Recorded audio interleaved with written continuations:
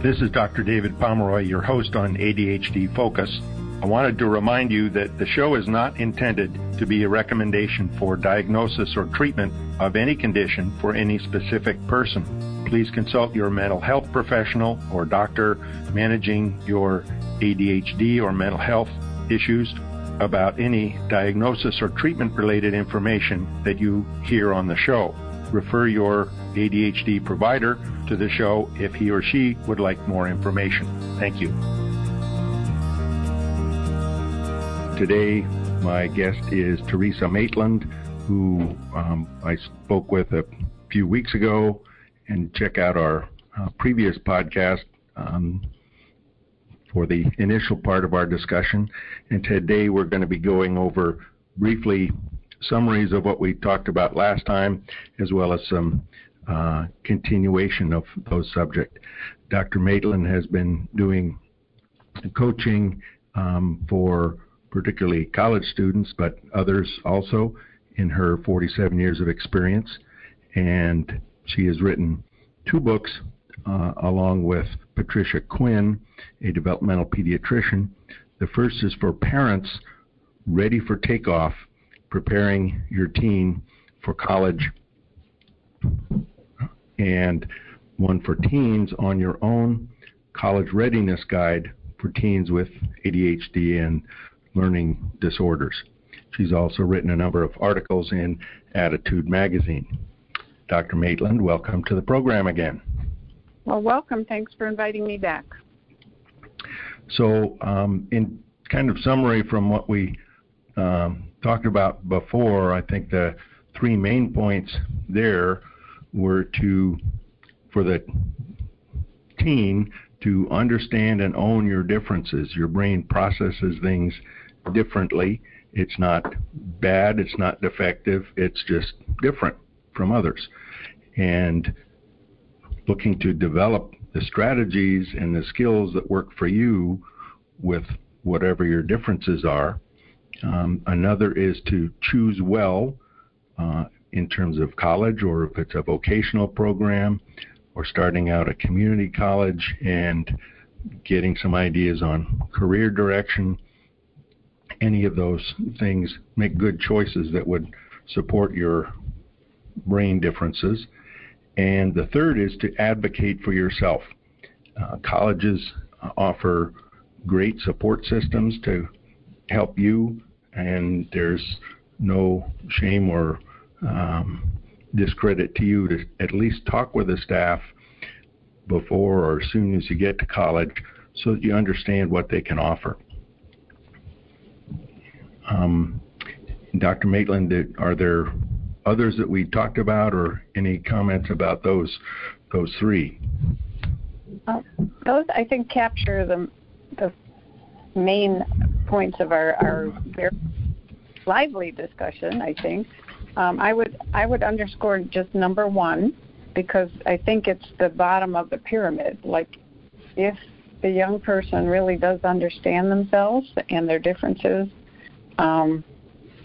it doesn't really even matter how severe their differences are. I guess that was the point I made, is it's about severity of differences. I've met people with very severe reading disabilities and ADHD and emotional issues who understood them and accepted them, and they made really wise decisions about their post-secondary experience, and they were very proactive in advocating for themselves. So I would just underscore that it all kind of starts with number 1. Mm-hmm. Exactly. And that we talked a little bit before recording here about one of, I think, a crucial thing for those with ADHD who are taking medications and have done it through high school. For goodness sake, don't stop them for college. Don't think, okay, I've got to do this part on my own. Medications helped you then. It's a big transition. Don't leave that assistance behind. And the other, and even more important point, you're going to be now living away from home most of the time. Protect your medications. Don't keep them next to your toothpaste, and you don't need to tell other people you're taking them. There will be pressure from others, if they know you're taking them, to let them use some, or they'll buy some, or they'll decide to take some. If you sell or give them to someone and they get into a problem, you're on the hook, and it's a felony to do that. So don't do it. That's a really great point, and I think I mentioned to you that I've just written an article for Attitude Magazine on this, and it forced me to review the literature. Mm-hmm. And the reason they wanted me to write a practical article is they either have, by the time this podcast is out, or will soon be running an article about a young college student. He was interviewed by Jeff Copper from ADD Talk Radio. He actually had the worst case situation occur for him. The culture on his college campus was real loose about sharing stimulants. At first, he just started selling them to his friends to make some money. Before you know it, he was selling his whole prescription. And one day he came back from the dorm, and 14 DEA enforcement agents were in his room, and he actually he went to jail. And the interview with him talks about how many students, he's an example, they don't think it's any big deal. They don't realize it's a controlled substance, and it's not like sharing another medicine. It's on the list of Schedule II, right, controlled substance, and if you're caught selling it, it is a federal crime. So they asked me to do an article that was more practical. Mm-hmm. So I think what you're saying is happening in high school, too. I think we have to really, our families of high school students and even middle school students, the research I looked at said that over 50% of college students said that they had been approached by a friend or a stranger to either give away or sell their medicine. And then the other statistic that's alarming is 25% of high school and middle school students had been approached. Wow. So we got to start earlier than we think talking to our stimulants. Right, and I know there have been a number of studies on college campuses that, and these were from a few years ago, that 1/3 of kids who said they had taken Adderall or whatever stimulant in the previous 6 months did not have a prescription for it. And it's been used as a study drug, a party drug, all kinds of things. And this is not a minor deal. You don't know if the person who you're giving it to or selling it to has a heart problem. They could have a heart rhythm problem and end up dying.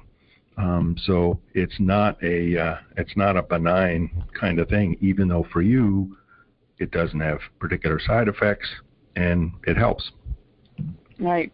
That can be the confusing thing. And I think the younger that people, like in your role and families, really just reinforce to young people that this is critical. It does help you. We don't want to discontinue it in high school, but on the same hand, we have to make sure that you know how to protect it, be discreet about it, because the other part of the research that was alarming to me is that almost 2/3 of the people who don't have ADHD on college campuses who are getting the medicine, they got it from a person with ADD who has a prescription.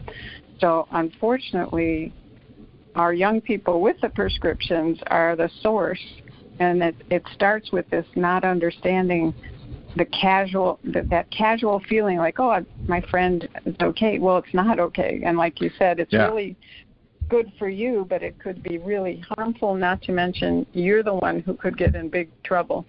Well, moving to some of the other things in terms of high school and then on into college, vocational school, whatever the next step is, I think it's very easy for teachers and parents and sometimes students themselves to focus on grades and use grades as the measure of how well am I doing, that's my success measure. And I think that's selling short other talents that the person may have, whether it's playing the saxophone or robotics or really good in sports. And those also make a difference in terms of what colleges look at, but also life enjoyment. High school isn't just about learning history or how to write an essay. Right. I think as you're talking, what I'm thinking about is oftentimes if schools may not understand what's underneath the grade. Like somebody may be getting a really good grade, but it's because their parents are doing all the structuring and all the time management. Right. Right? Or sometimes we do meet really gifted people with ADHD who can get that A by doing it at midnight. And again, that isn't going to play in college, right? So like probing underneath the grades as well as you said, developing other aspects of the person's talents and helping them become a whole person who has hobbies and maybe volunteer experiences, because really in today's world of applications at college, people are looking for people who are more well-rounded, right? Who have done other things. I've seen kids who, yes, they're getting A's and B's, but they're up till 1 o'clock most nights, finishing the work, doing the work, and they're determined to get it done, but they're sacrificing by not getting good sleep. Their mental clarity is not going to be good the next day. And the double whammy is if you're taking medications for ADHD, they need to kind of finish their effect at 9 or 10 so you can get to sleep. So if you're trying to do homework at 11, not only do you not have your ADD medicine, so you're not going to be able to focus very well, you're going to be sleepier. And then if you're trying to do the work, you can end up staying later to finish it. So it's a bind to really avoid and use time management skills, and that's one of the more important skills to develop, so that you aren't trying to do homework and finish it at 11 and 12 at night. Well, I think what you said is really critical, because balance is going to be a key to being able to manage yourself and tuning into your body's needs. Like some of the young people that I worked with in high schools actually came to the decision that the A wasn't worth it if they're going to get sick. And actually, although that may not be what parents or teachers want, in terms of being able to be at, having more points on the scale for taking care of yourself in college, that kind of person is way ahead of the game, because they know that they have to protect their brain and their sleep, and they have to stop and eat and exercise. So like you said, grades aren't the only indicator. In fact, they could blind us to a person's readiness. And the people who these, if they've learned to do that in a really reasoned way with good time management and they have hobbies and friends and they know how to take care of their body, they may have better potential for success than somebody with all A's whose parents did all the management, or they did it all from procrastination. Right. And I think the absolute key thing to protect is the sleep. If you aren't getting at least 8 hours of sleep, that's going to impact your health and also just your mental clarity and energy. And I tell my patients who are going off to college, there's always going to be somebody who wants to do something at midnight. Tell them no, or close your door and wear the headphones or earplugs and eye shades so that you get good sleep. And let them deal with what's going on with them. And I think you made a good point in terms of parents, and it's very easy for parents to fall into the trap, really, of trying to make sure, did you get this assignment? Do you remember about this one? And structuring the time, keeping a kind of micro watch on what's going on. And then essentially the parent's a co-student, but then you get to college and you're on your own. So parents need to take a coach role and not be one of the players. Well, that's that's a key. I think that coach metaphor is excellent because you always think about, like, the sports model of coaching. The coach plays a really critical role before the game, right? Supervising the training, holding people accountable, and then after the game, right? And during the game, they're there, but they never go in the game, right? They're on the sidelines, maybe calling out plays or, yelling and screaming, but coach never does shoots the basket. And I think for a lot of parents of young people with these differences, that line gets blurred because they do have somebody who has trouble following through, and they're afraid to have them fail. So sometimes they shoot the basket for the kids. They write the paper, or they force the issue. And although that may, again, going back to the grades, that might get somebody the grades, it's dangerous for the future because they're not learning all those important planning skills and time management skills that the parent probably has. But it's hard for I've not been a parent, and I've had an opportunity more recently with a relative who I'm now taking a parenting role with, who has a long history of learning and attention problems. And I see how hard it is when you have somebody who really is distractible and they mean well and they're disorganized. It's so easy to do it for them, but it's like giving them the fish instead of teaching them to fish. Right. So, I think that with the sports analogy and the coach, after the game, I think good coaches aren't going to berate everybody for what they didn't do, but to support them and say, hey, losing is part of the way things go. These are some things we can maybe improve on, but these are the things you did well, and we can continue to develop those strengths. And having parents understand, you have to support what went well and give advice, but not shaming and blaming in terms of what didn't go well, or threatening, gee, if you don't do well, you aren't going to get into a good college, because that's just going to increase the anxiety for the teen. Well, and let me just say, the books that you mentioned, what promoted Dr. Quinn and I, what really motivated us to write, especially the Ready for Takeoff book, is that she, in the role that you have, she's a developmental pediatrician, and she would see parents getting in the game. And as an educator, I would see parents getting in the game. And we wanted to have a way to really help people understand why people get in the game when you have kids with these differences.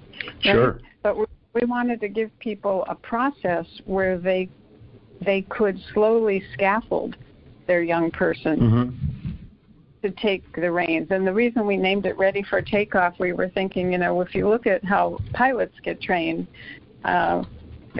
nobody says to them, right, we're going to just drop you off at the airport and now it's your turn to fly. They do hundreds of hours of co-piloting. And we thought, wow, we don't do that with our young people when they go to college. We're co-piloting, right? We're flying the plane sometimes, and then we give it over to them with no middle ground. So how do we help parents play that middle ground role? Because if they let go of control, many times kids with these differences don't pick up the slack. Right. And we have the strategy. And it is a skill the parents need to develop, and I think that's true throughout adolescence, where the task is to gain the skills to become independent.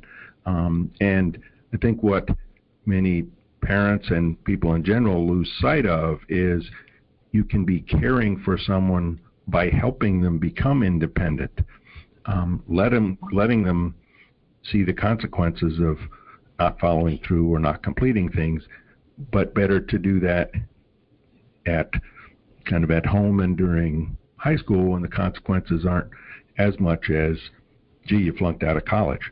So caring by letting the teen become more independent and learn how to do it, that's the focus, rather than, well, I care about you, so I'm going to help you all along the way, which is really enabling the problem. And what we talk about in the book is exactly that, the difference between enabling and empowering.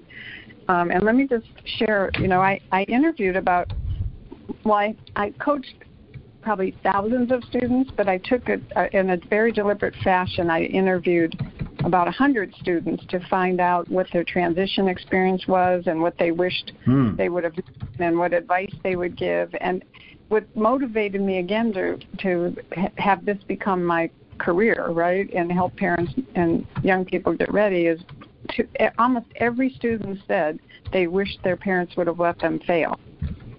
And that many of them talked about that because of maybe they got special help in high school, and maybe their parents would call the school and activate their IEP or their 504 plan. And if they were late with a paper, they would say, well, it's in her IEP to have extensions. And what they talked to me about was how sometimes the modifications and accommodations that the schools offer and the way parents fight for them actually can backfire and prevent a person from actually facing the consequence of a bad decision and learn from it. So my experience is many times parents in high school don't want to let a failure experience happen because they worry their young person won't get into the right college.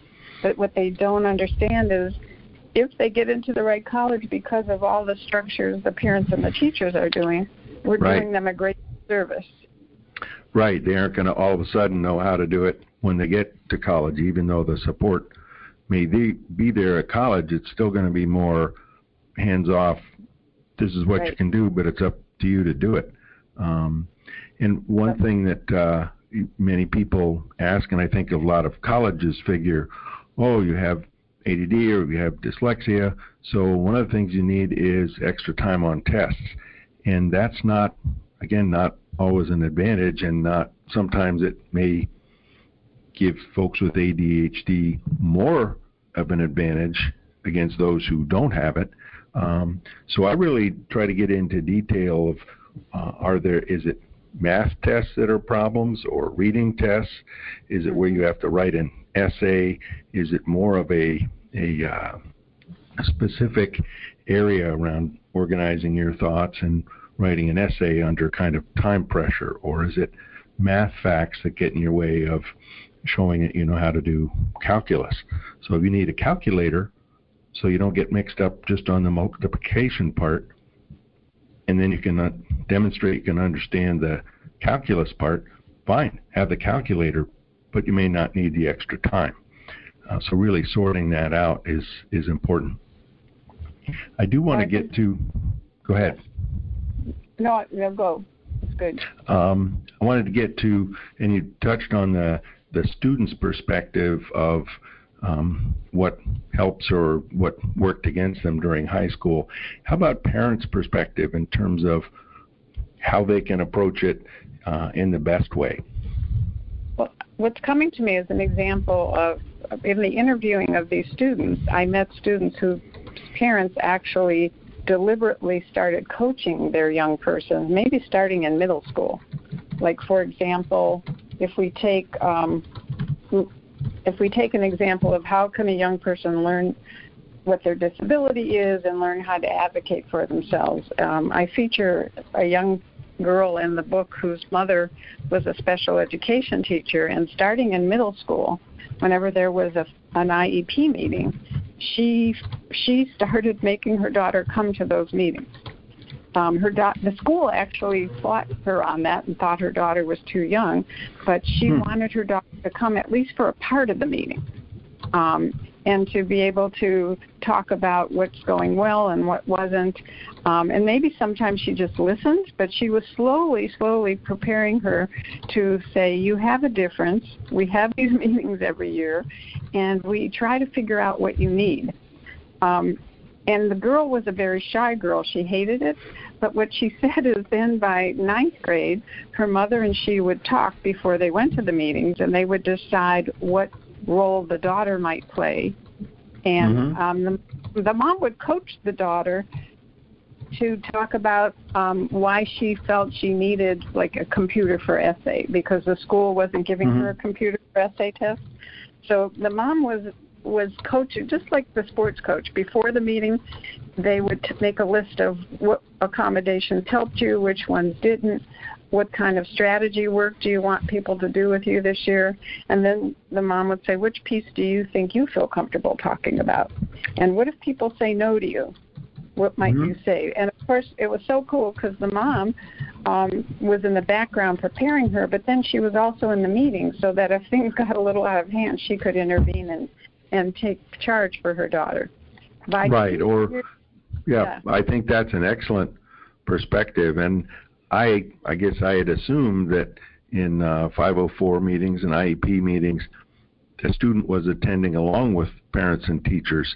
And I can see how that's a very important part, to have the student there, at least for some of it, to learn how to speak her own concerns and ask, what can you do? Or she and mother have talked about it. So to be able to say, I understand that it'd be possible for me to have a calculator, that it wouldn't be out of line for me to have access to a computer or be able to have someone to take notes for me in class and those kinds of things, which then helps with that self-advocacy. That's great.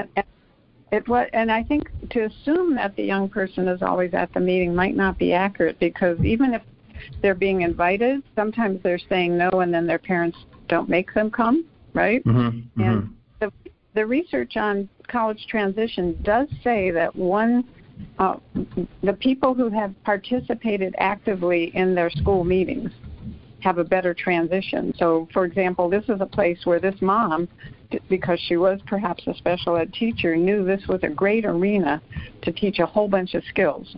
What she did that was so neat is by senior year, she told her daughter, I'm not going with you to any meetings.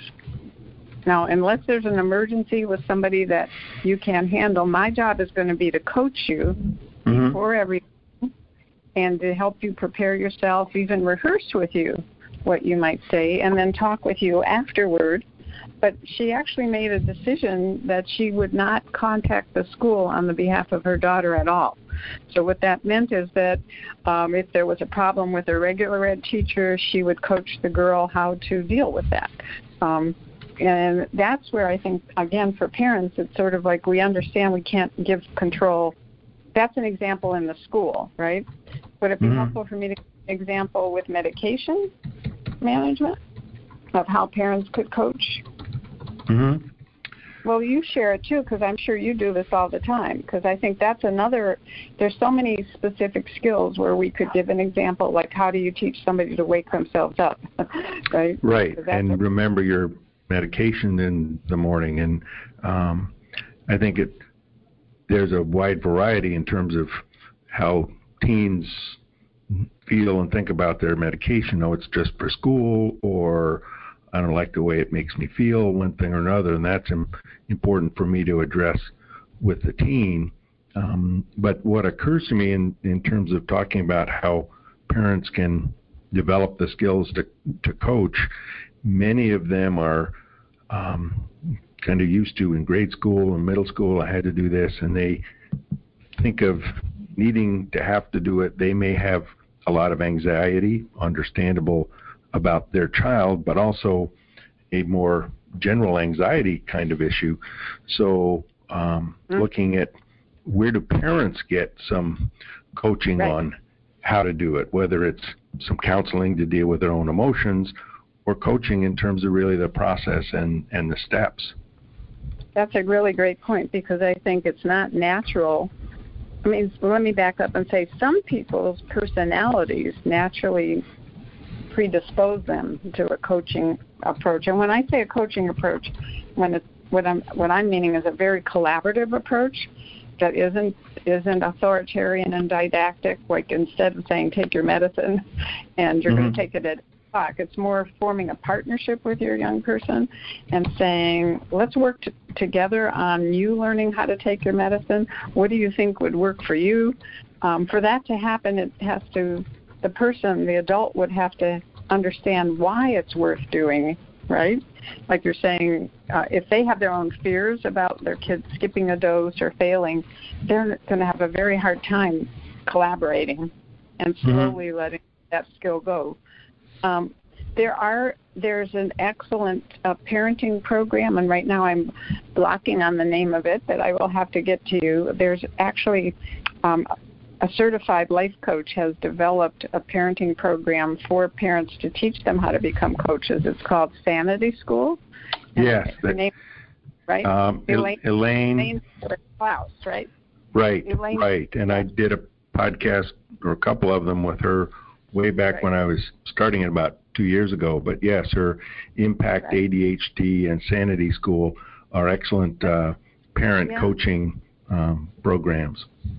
And sometimes, for example, I have a parent who heard a webinar that I did for Attitude, and she's asked me to coach her to help her become more of a coach, because she's by nature more authoritarian and she's more controlling and she's fearful about failure, and it's really hard for her to back off and be a partner with her son. Mm-hmm. Exactly. So I think you're right. Like, what are the prerequisites that a parent needs to move into this role? And one of them is to understand that in that role, you can actually be building the executive functioning skills of your child, that when you're telling them what to do, you're actually being their frontal lobes. When you're coaching them, by asking them questions and letting them think through solutions, you're actually giving them the chance to mobilize their own problem-solving skills, all of which will be needed in independence in college and in life. Right. So the parents value it. And as usual, we've run out of time and still have other things to talk about. So hopefully we can have another installment of this. To summarize some of the things we talked about today, number one, with medications, if you're going to college and you're taking medications, don't stop them, but also don't sell them or give them away. That's major potential for disaster. Grades aren't the only indicators of success in high school, and the balance of other activities are important.